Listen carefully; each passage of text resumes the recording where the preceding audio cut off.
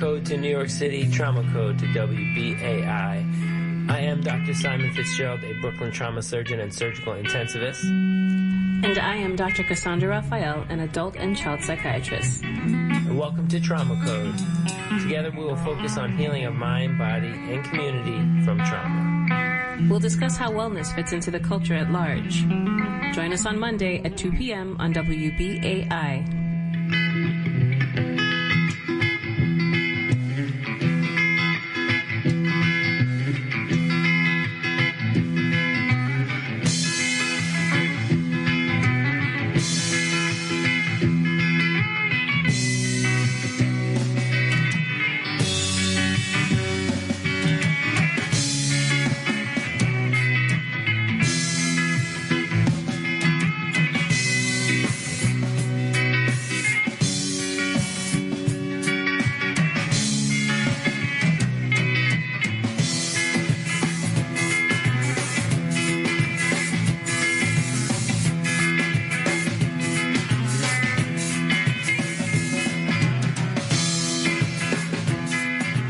Welcome back to Trauma Code on WBAI. It is October 23rd. We are live and in studio in downtown Brooklyn, and that intro we just heard was Mdu Mokhtar, Iblis Amgar from the Niger album Volume 2, which just was put out this last year. That was a recording out of Philadelphia from the radio station WKDU, and that music was recommended to me by a good friend of the show, the rock star I have a closest relationship to, my childhood friend, Alex Scally. So thank you for that, Alex from Beach House. You know, people who were listening last week, we were covering the war in the Holy Land, in Israel and Gaza. We had on Dr. Osaid Alser, a surgery resident from Gaza, and a lot has changed since then. You know, very soon after that episode, it was very timely in a way, and in another way, it was before its time. But I really wanted to bring Dr. Alser back on the line to talk about what's going on in hospitals in Gaza, the healthcare situation, and think about what could be done to alleviate the suffering and bring healing and repair a broken world. But honestly, if I brought him on the line right now, I feel like we'd have to restate a lot of the stuff that we already talked about last week. So I really want to replay something like 10 or 15 minutes of an interview from last week. And to be honest, the music that we had on was so appropriate, I'm not even going to change that at all. So to start today's show, I'm going to replay an interview with Dr. Osaid Alser, a surgery resident in the U.S. from Gaza, about the healthcare situation in Gaza. It's going to be a little bit dated because it's going to be from October 16th, but we'll bring him on the line afterwards and get some other information to update everything and bring us up to the current moment. So, Reggie, why don't you bring up that interview? There's going to be a little musical interlude from last week as well.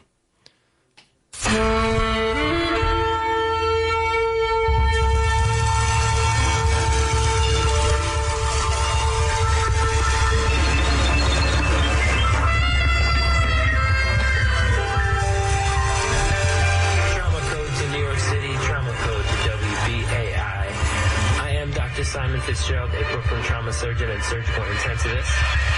And I am Dr. Cassandra Raphael, an adult and child psychiatrist. And welcome to Trauma Code. Together we will focus on healing of mind, body, and community from trauma. We'll discuss how wellness fits into the culture at large. Join us on Monday at 2 p.m. on WBAI.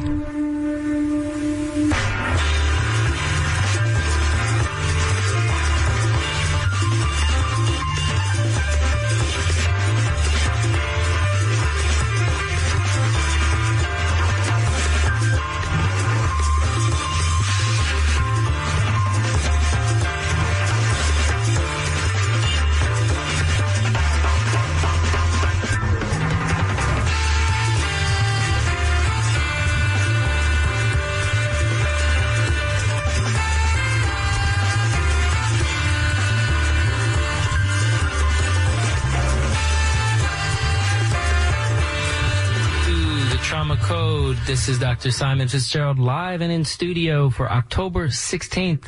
And that music was Yusuf Day's Black Classical Music from the album of the same name. Excellent album that came out this year.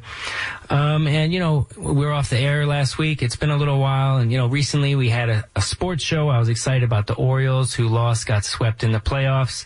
We were excited about University of Colorado, which has since lost 3 times. We're excited about the New York Liberty and the Las Vegas Aces, who are playing right now. So I'm yesterday down the street at the Barclays Center for the WNBA Finals.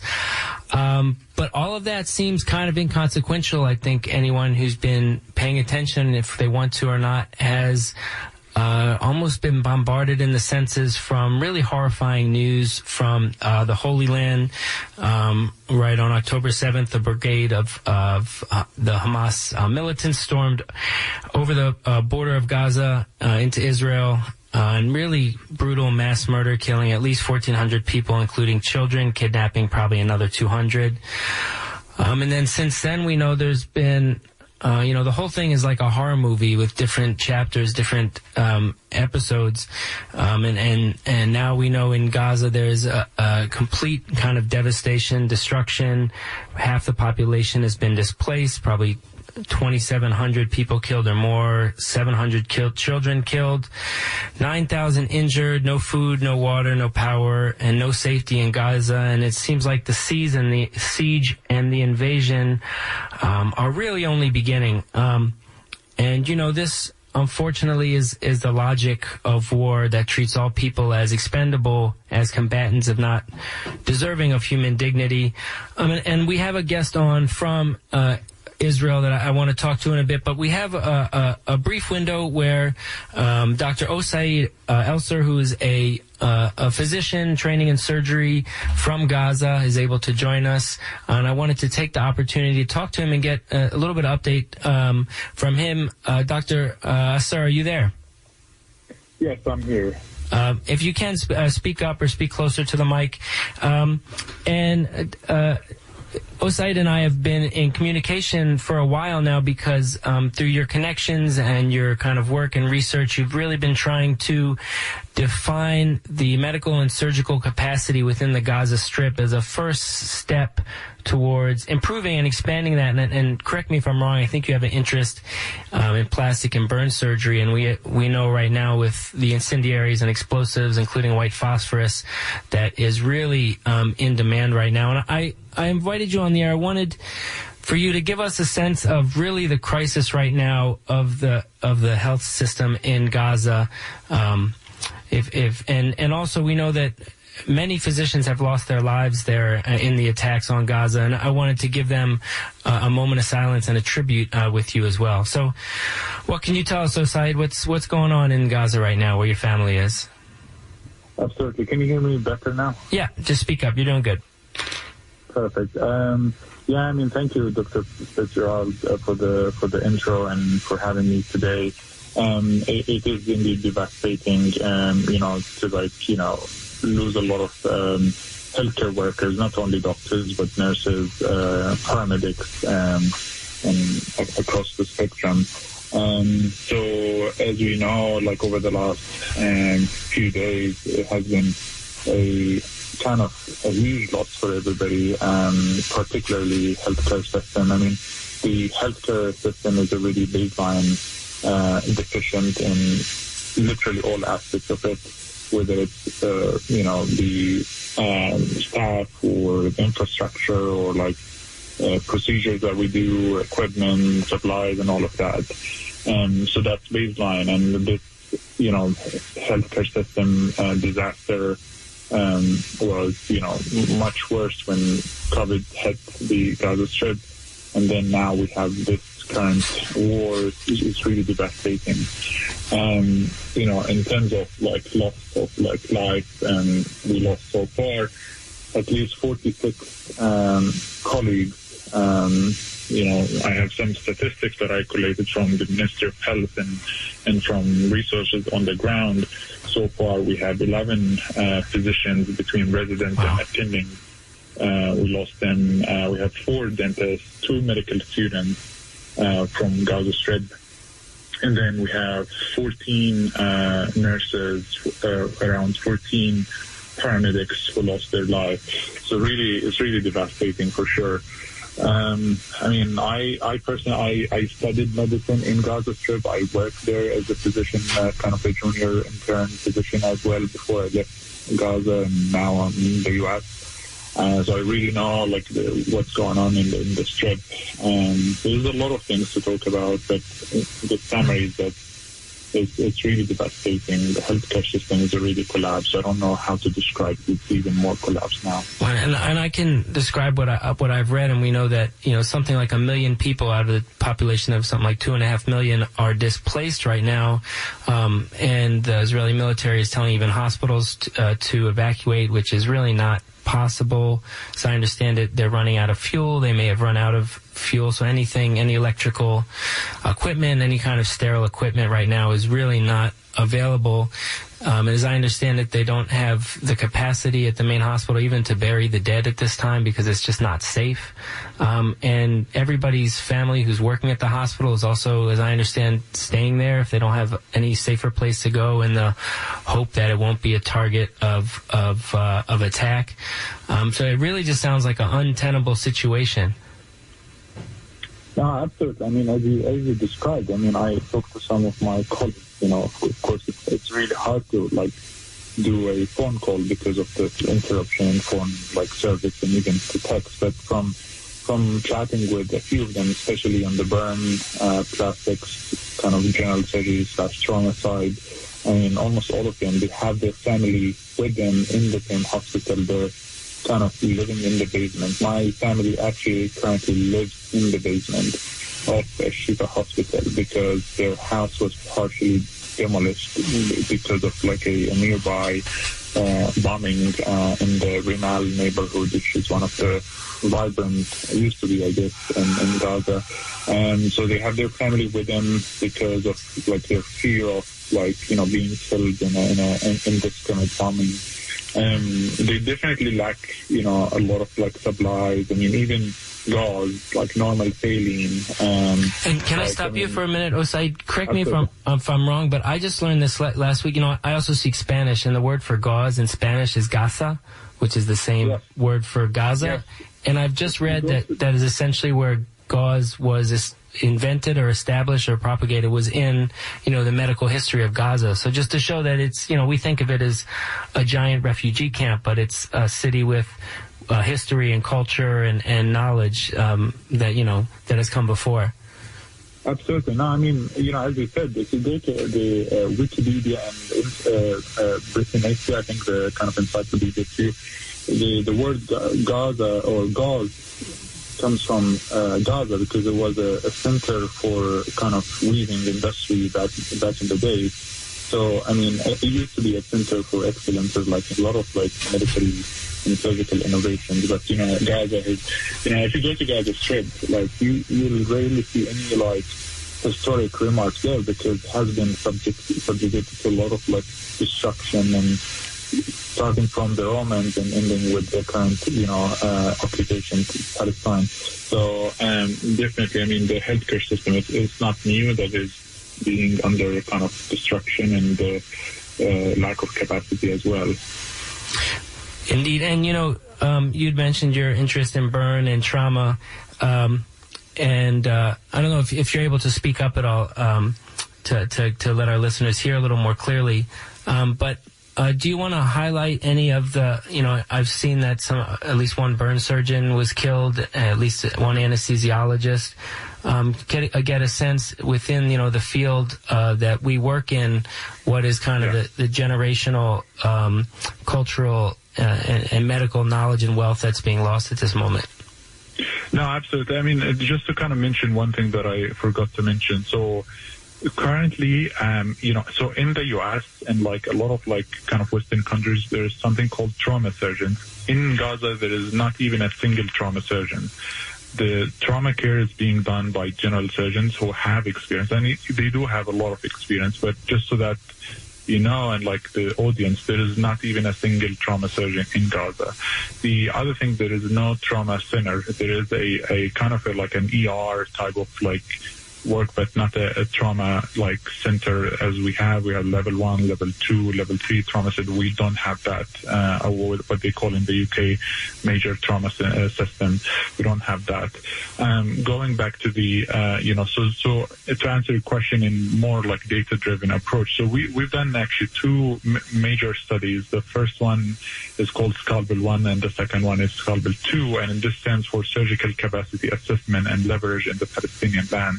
So these 2 studies are the first ever kind of nationwide evaluation of surgical capacity, not only in Gaza, but also in West Bank and the Palestinian side of Jerusalem. So to give you some of the findings, and those are preliminary because we're still working on the analysis. So in Gaza, so the first study looked at plastic surgery capacity evaluation. In Gaza, there is only 3 board certified, and we're not talking about American or British boards. It's local Palestinian board certified plastic surgeons. And one of them actually is Dr. Medhat Saydam, who lost his life a few days ago, along with his entire family as well. So you can imagine having 2 million population, more than that actually, and having only 3 board-certified plastics and burn surgeons and losing one, the impact is huge for sure. The other thing is supplies and equipment. There's a lot of stores and supplies have been lost as well because of the continued bombardment. Looking at the other casualties, so one of the physicians is actually a former dean of my medical school, and he's one of the clinicians too. We lost him. We lost 4 more attendings. One is obstetric and gynecologist, one is anesthesiologist, and another OBGYN doctor as well, and there's urology residents as well. And all of those people I know on the personal side because I work in the Gaza Strip. So, the system is really lacking, personnel infrastructure and all of that. So imagining losing, a few more during this current escalation is definitely has a lot of impact as well. So yeah, I honestly, it's very hard to describe the situation. You already described part of it, but I think, there's no way we can accurately describe the situation, and give it the kind of right description. Right. Basically it sounds like almost unprecedented mass casualty while there's a huge wave of displaced people and a lack of really any of the capacity that we take for granted in taking care of sick and injured people. Absolutely. I described it kind of this whole episode as just chapters of a horror movie, and I think that in and of itself, really I think of even when we had COVID here, running out of supplies and having more sick patients than we knew where to put them. And that was absolutely nothing compared to what you're describing. So, and, I know you have other clinical obligations today. Anything else that you want to make sure that you communicate to our New York audience before you get back to work? No, I think the biggest message is really my recommendation for people who, especially those who don't know anything about Palestine, is read about the issue. It's worth it. Not just because I'm biased, because I'm Palestinian, but what's going on is and again, both sides, they have a lot of things going on. There is a lot of civilians who have nothing to do with politics, but read about it. If you can help and support the situation out there, definitely do.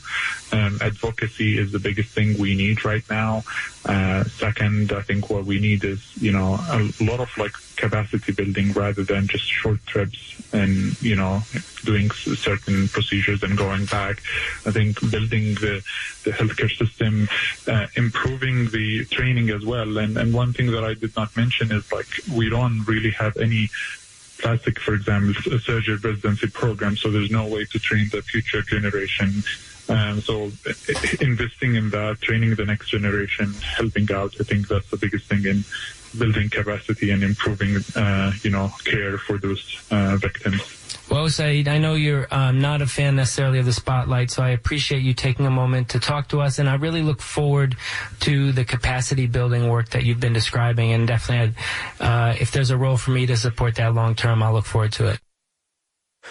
Goodbye, evergreen. You know I love you, but everything heaven sent must burn out in the end. I promised you just as you were in my dream.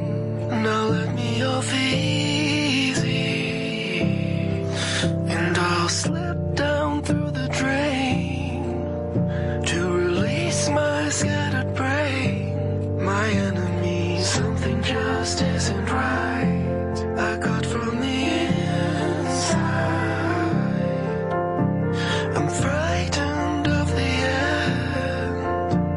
I'm drowning in my self-defense. Now punish me, think of me as what you will. I grow like a cancer. I'm pressed out in the rain. Deliver me from the poison pain.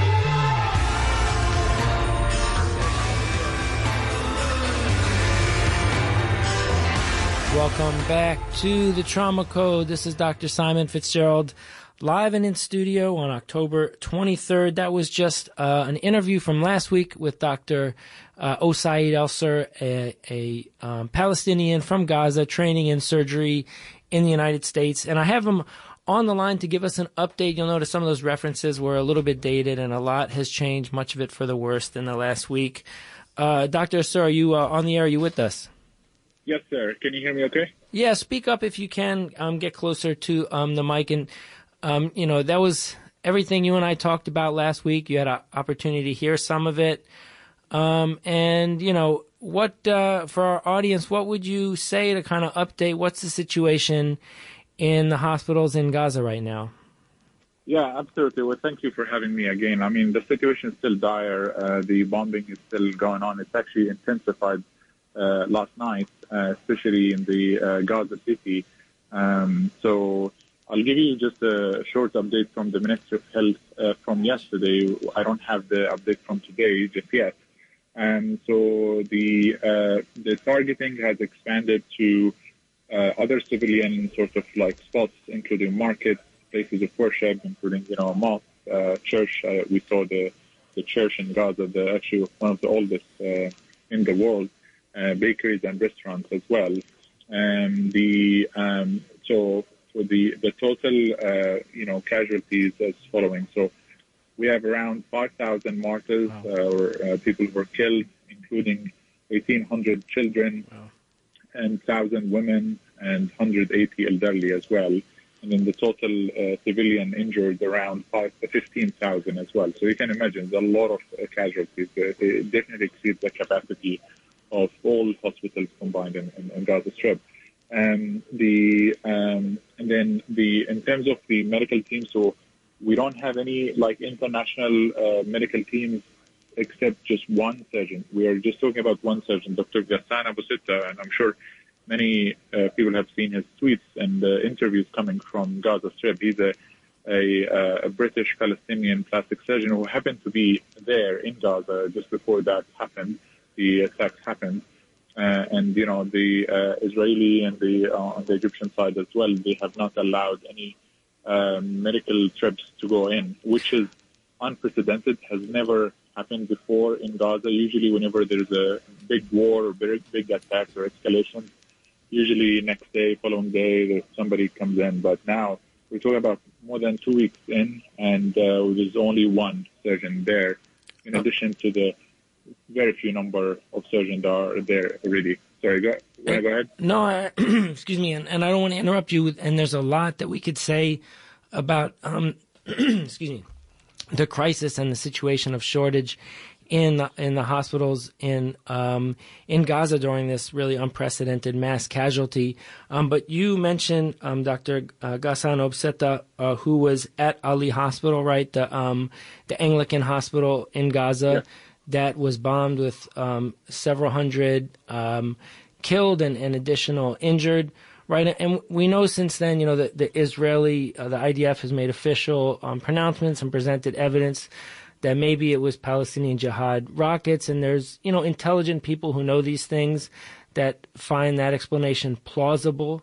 But we also know that we're in a moment where the fog of war is thick, and the Israeli military has at times not been forthcoming when they've killed civilians, including, and journalists are aware of this because of the killing of Shireen Abu Akleh. For weeks, they claimed it was Palestinian gunmen that killed her on the outskirts of Jenin, and when the evidence was all analyzed, it was very clear that it was an Israeli sniper that was responsible, and we don't know the identification of that person. They've never been held accountable. Excuse me. So all that to frame, I actually, as you mentioned, Dr. Obseta has spoken for himself, right? He did a news conference among the bodies in the parking lot of the Al-Ali Hospital in English as well as in Arabic. That it took me days and days to stumble upon that. And with your permission, and this is someone, I don't know if you have a personal relationship or a professional relationship with them, and, he may say things because he's speaking from that moment. And, as time goes by, some of the information may not be exactly what he understood in that moment, but it's such an important historical document that I want to play it uninterrupted for the next couple of minutes. Yes, sir. Yeah, I would love that. Reggie, can we cue up that press conference with Dr. Ghassan Obseta? My name is Dr. Ghassan Obseta. My name is Dr. Ghassan Obseta. I am a plastic and reconstructive surgeon. I am a British-Palestinian volunteer with Médecins Sans Frontières. This morning, upon the request of Al-Ahli Hospital administration, I moved from Shifa Hospital to Al-Ahli Hospital to help out with the treatment of some of the wounded, as the number of wounded had exceeded the number of beds in the hospital. We had been operating all day and had made the decision that in order to continue operating on these patients, I would stay behind and sleep at the hospital. In the evening, after we finished one of the surgeries, we heard a missile screech following by a huge explosion. As a result of the explosion, part of the ceiling of the operating room fell. As I moved towards the outside of the operating room and towards the emergency department, we could see bodies of children piled up, both dead, not moving, and wounded. There were several who had been amputated. I tended to a man who had his leg blown off at the thigh. We then carried on trying to resuscitate the patients. When the ambulance came, I decided to help out by carrying one of the wounded who had had a shrapnel in his neck into the ambulance. As I was walking towards the ambulance, there were body parts everywhere, and there were bodies piled up in the courtyard of the hospital. I then got into the ambulance and escorted the patient back to Shifa Hospital. This morning, when I drove into the hospital, I noted how full the hospital courtyard was, with families who had sought refuge inside the hospital, thinking that it would be a safe haven. It's these very same families who are now either dead or critically wounded as a result of this attack. This is a war crime that the world has seen coming. Israel has been warning the entire world that it was going to attack Palestinian hospitals, and it did exactly that. Every Western politician who has declared unconditional support for Israel's war effort on the Palestinian people has the blood of these children on their hands. That unconditional support is what led us to this massacre. The impunity that Israel believes it has from its Western allies is what has led to this massacre. No other country feels the impunity to target hospitals and get away with it. What happened today is a war crime, and if the Israelis get away with it again, then more war crimes will be committed and more hospitals will be targeted. أنا اسمي الدكتور غسان سليمان أبو ستة. أنا جراح تجميل وترميم من بريطانيا.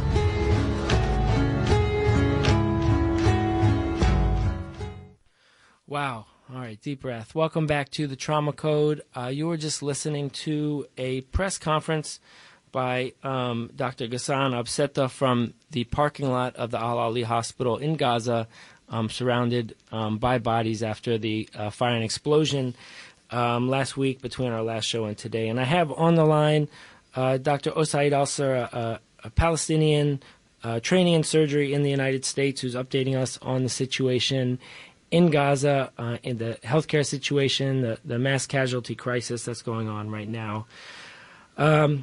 That was a lot. Osaid, anything that you would want to add after listening to that press conference? No, I mean, you and Dr. Abusita really summarized what's going on, but I just wanted to kind of, shed the light on two things that have been sort of happening over the last couple of days.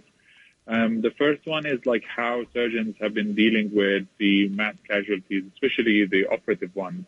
And so currently, because, so for example, Shifa Hospital is the largest hospital, and most of the attacks are in Gaza City, and that's where the hospital is.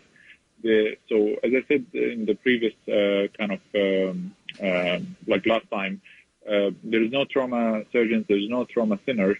So the general vascular surgeons, and orthopedic surgeons, the way you've been treating those kind of injuries, and that includes amputations, fracture fixation, or external fixator, and bleeding control. And we're talking about damage control, which is a concept where you just basically want to do something really quick to save their lives rather than doing definitive stuff. Because of the lack of, we don't have a lot of OR capabilities in that hospital. So they've been doing those kind of procedures in the hallways, in the OR holding areas, even in the corridors as well, and with minimal or no sedations at all. We're not talking about like a sterile procedure, moving the patient to the OR, putting them to sleep, and then operating on them. It's really external fixator, bleeding control, all of that, fixing laceration, all of that, without any analgesia, without any sedation, or sometimes very minimal sedation doses because they ran out of sedatives and all of that.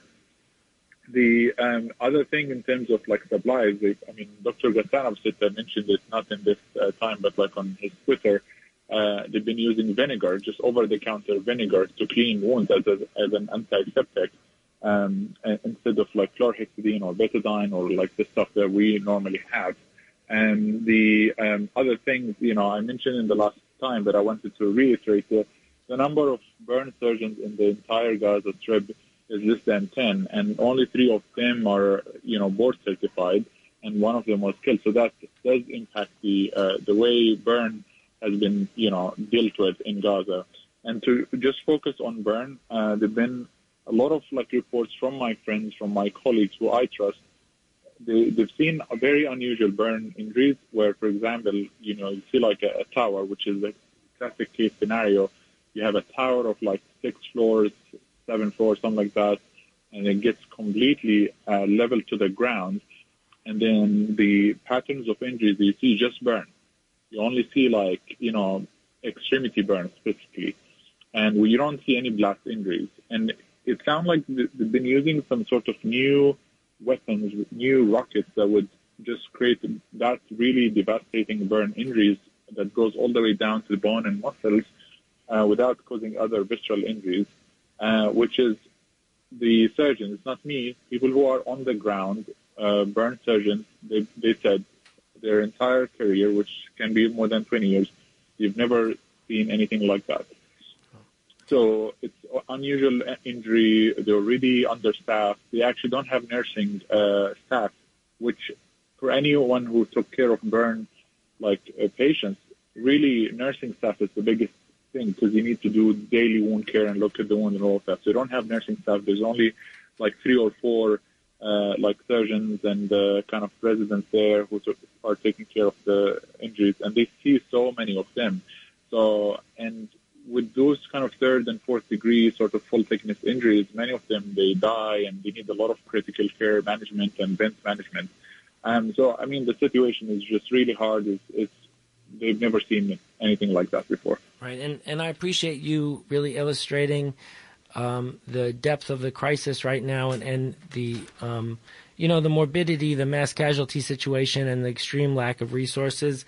And I think in some ways focus on the question of who lit the fuse, right, that caused the explosion at Al Ali Hospital, in some ways obscures what's going on, right? Those numbers you told us, 5,000 dead, almost 2,000 children. The vast majority, there's no controversy about, whose munitions caused those injuries.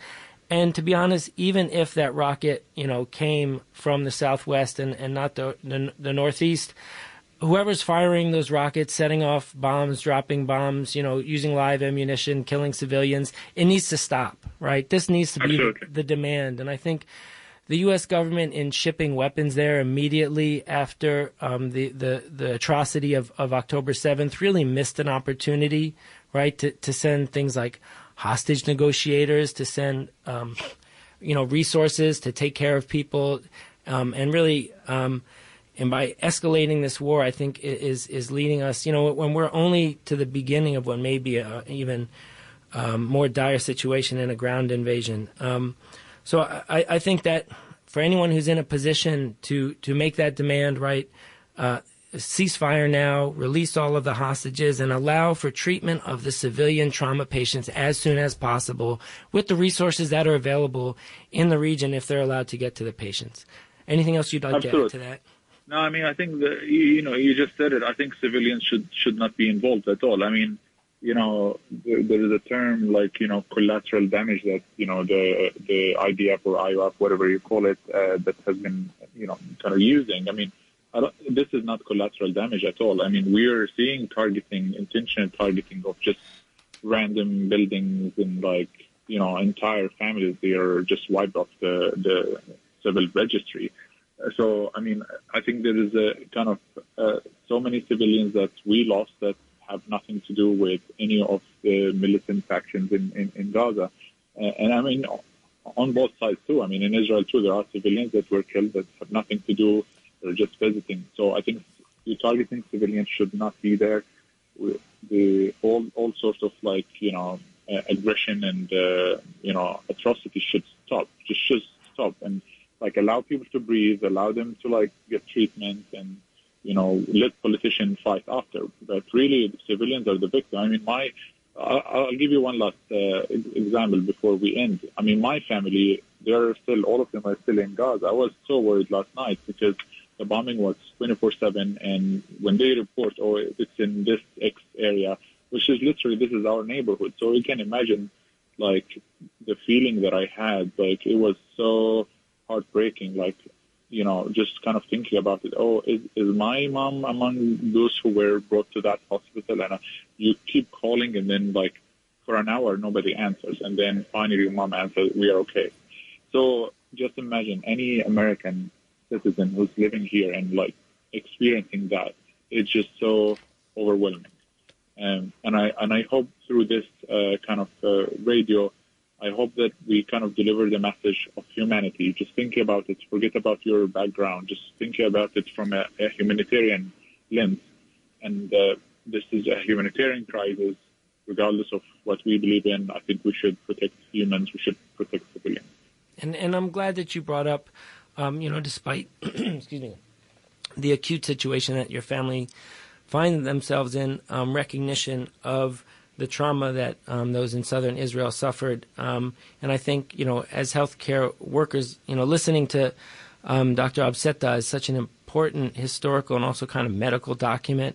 And I think some of the Israeli first responders also have some really powerful and traumatizing experiences, interviews, and kind of documents that are being set out. And I know there's at least, and I wish I had her name in front of me, one of the survivors who I think was a journalist from one of the kibbutz in southern Israel. And, she is clearly shaken up, traumatized, has not had a chance to process what she's lived through. And she said she survived the worst 12 hours that anyone can imagine.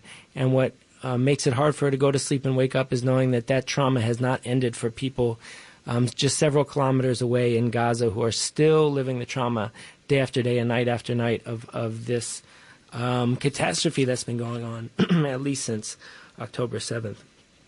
And the other thing that I wanted you to update us on, last time you told us about healthcare workers that had been killed in Gaza, including several that you knew personally. And since then, you've also talked online about at least one journalist that you knew that has been killed. And I think part of the fog of war and the uncertainty is that the lack of reliable sources within Gaza, partially because of the blockade and the lack of electricity and internet, and partially because of the toll, the human toll that this war has taken on journalists in Gaza.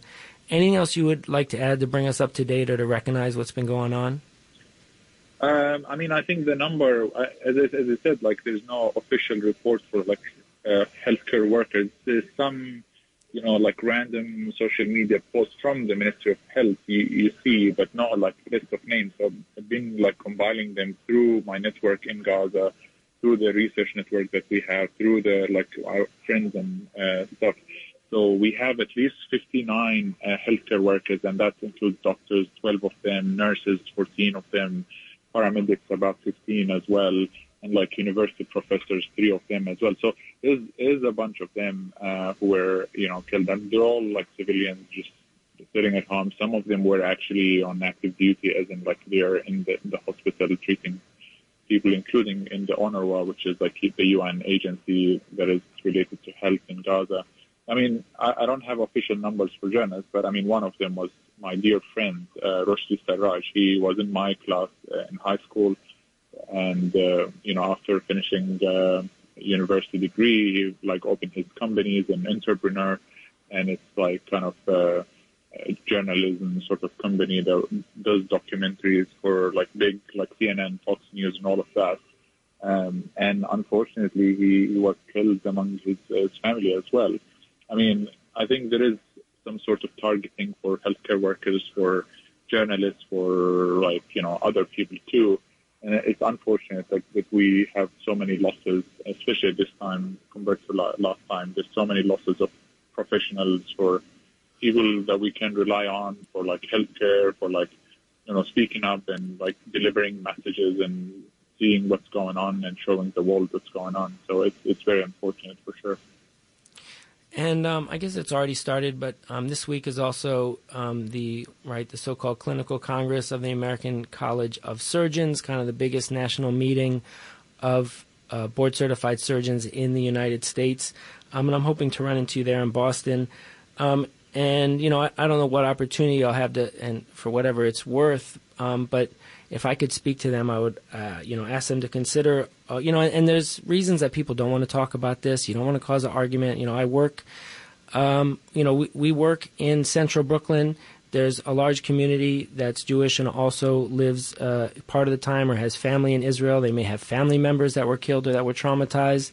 There's also significant, Arabic population in Arabic speaking, some of Palestinians in Brooklyn, in downtown Brooklyn. But I think having the courage to call for peace, to call for a ceasefire, particularly because there's an active need for the treatment of surgical patients, of trauma patients, of burn patients right now, that if we could stop the killing and start treating them would really change the trajectory of a lot of people's lives. If I was in a position to ask any leadership from a surgical organization to have the courage to take that stand, I would. Anything else that you would like to add to that, Osaid? No, I mean, I think what you're doing, you're like giving me an opportunity, like speaking to people and see what's going on and advocating for them. I think this is great, and I appreciate your efforts in that. Definitely, I mean, if anybody has, an opportunity to advocate for, like against what's going on and, speaking up to your representative, to your national organization, whether it's in medicine or outside medicine, I think it's time to speak up. I think being silent to me and to many Palestinians and many people who've been witnessing that, I think in a part you're kind of being complicit of what's going on. So I think speaking up at this point, I think it's super, super important. And the other thing that I wanted to recognize, right, we're both in the United States. We're speaking to an American audience. This last week has seen 2 really devastating tragedies, tragedies to the United States, really more in the Midwest, right? But there was a Palestinian 6-year-old who was stabbed to death by his landlord, who apparently was kind of really under the influence of right-wing media like Fox News and things like that. And we also know in Detroit, in downtown Detroit. One of the leadership of the I think the only synagogue in downtown Detroit was murdered, and we don't know why. But I just feel like in this moment of heightened aggression and hostilities, that that collateral damage, that civilian casualties really can spill out into the hostilities in our local communities. So I think that's the other benefit of calling for a ceasefire and de-escalation, and give people, like you said, a moment to breathe and an opportunity to live is so important right now. No, absolutely. And it's very unfortunate on both sides. I mean, seeing those kind of, atrocities expanding to the U.S. and like outside the U.S. and the U.K. I've seen some incidents too. It's just very unfortunate. And I think everybody should be kind to each other, especially during this time. Definitely. And, we're running up against the top of the hour. And one thing, I just wanted to give you a moment. Last time you were on, you mentioned that people who are interested should read about the history of Palestine in particular. Is there any, now we know that there's so much out there that's not reliable on the internet. Are there any kind of sources, any books, anything, articles that you would recommend offhand as a good place for people with good faith to start reading about what's going on? Yeah, no, I mean, there is a bunch of resources. I think one excellent book that I myself read, although like I'm Palestinian, I lived through it and stuff, but it's interesting to read this book from a former actually soldier in the IDF, Professor Ian Pape, who is a professor of history, I think, University of Exeter in the UK. It's called Ethnic Cleansing of Palestine. So it gives like a historic perspective of what happened since even before 1948, or what we call a Nakba or catastrophe. So it's a very nice book, not very long, I think like 200, 250 pages, something like that. And it gives very like well-cited historic remarks and talks about the recent events as well. So I would strongly recommend that. Now, for people who don't like, reading books and like documentaries, there's a bunch of documentaries. There's an American journalist called Abby Martin. She has a YouTube channel. She has a bunch of social media outlets too. But she has like, I think, a video called 101 Palestine, Israel kind of code. It's from an American who has nothing to do with, like, she's not Muslim, she's not Jewish, I don't know her beliefs, but she basically, an American journalist went on both sides, saw what's going on, and she's just reporting her views and like citing a few resources as well. So I think there's a bunch of things that you can watch, but I think these are the top ones that I can think of at this moment. Wow, thanks so much, Osaid. Anything else as we wrap up the episode?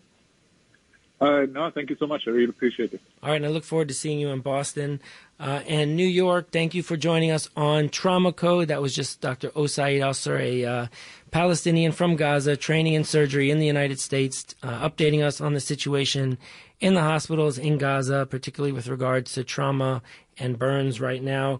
And, if you like what we're doing, you can find us online, WBAI.org, at the radio archives. You can find all of our past episodes.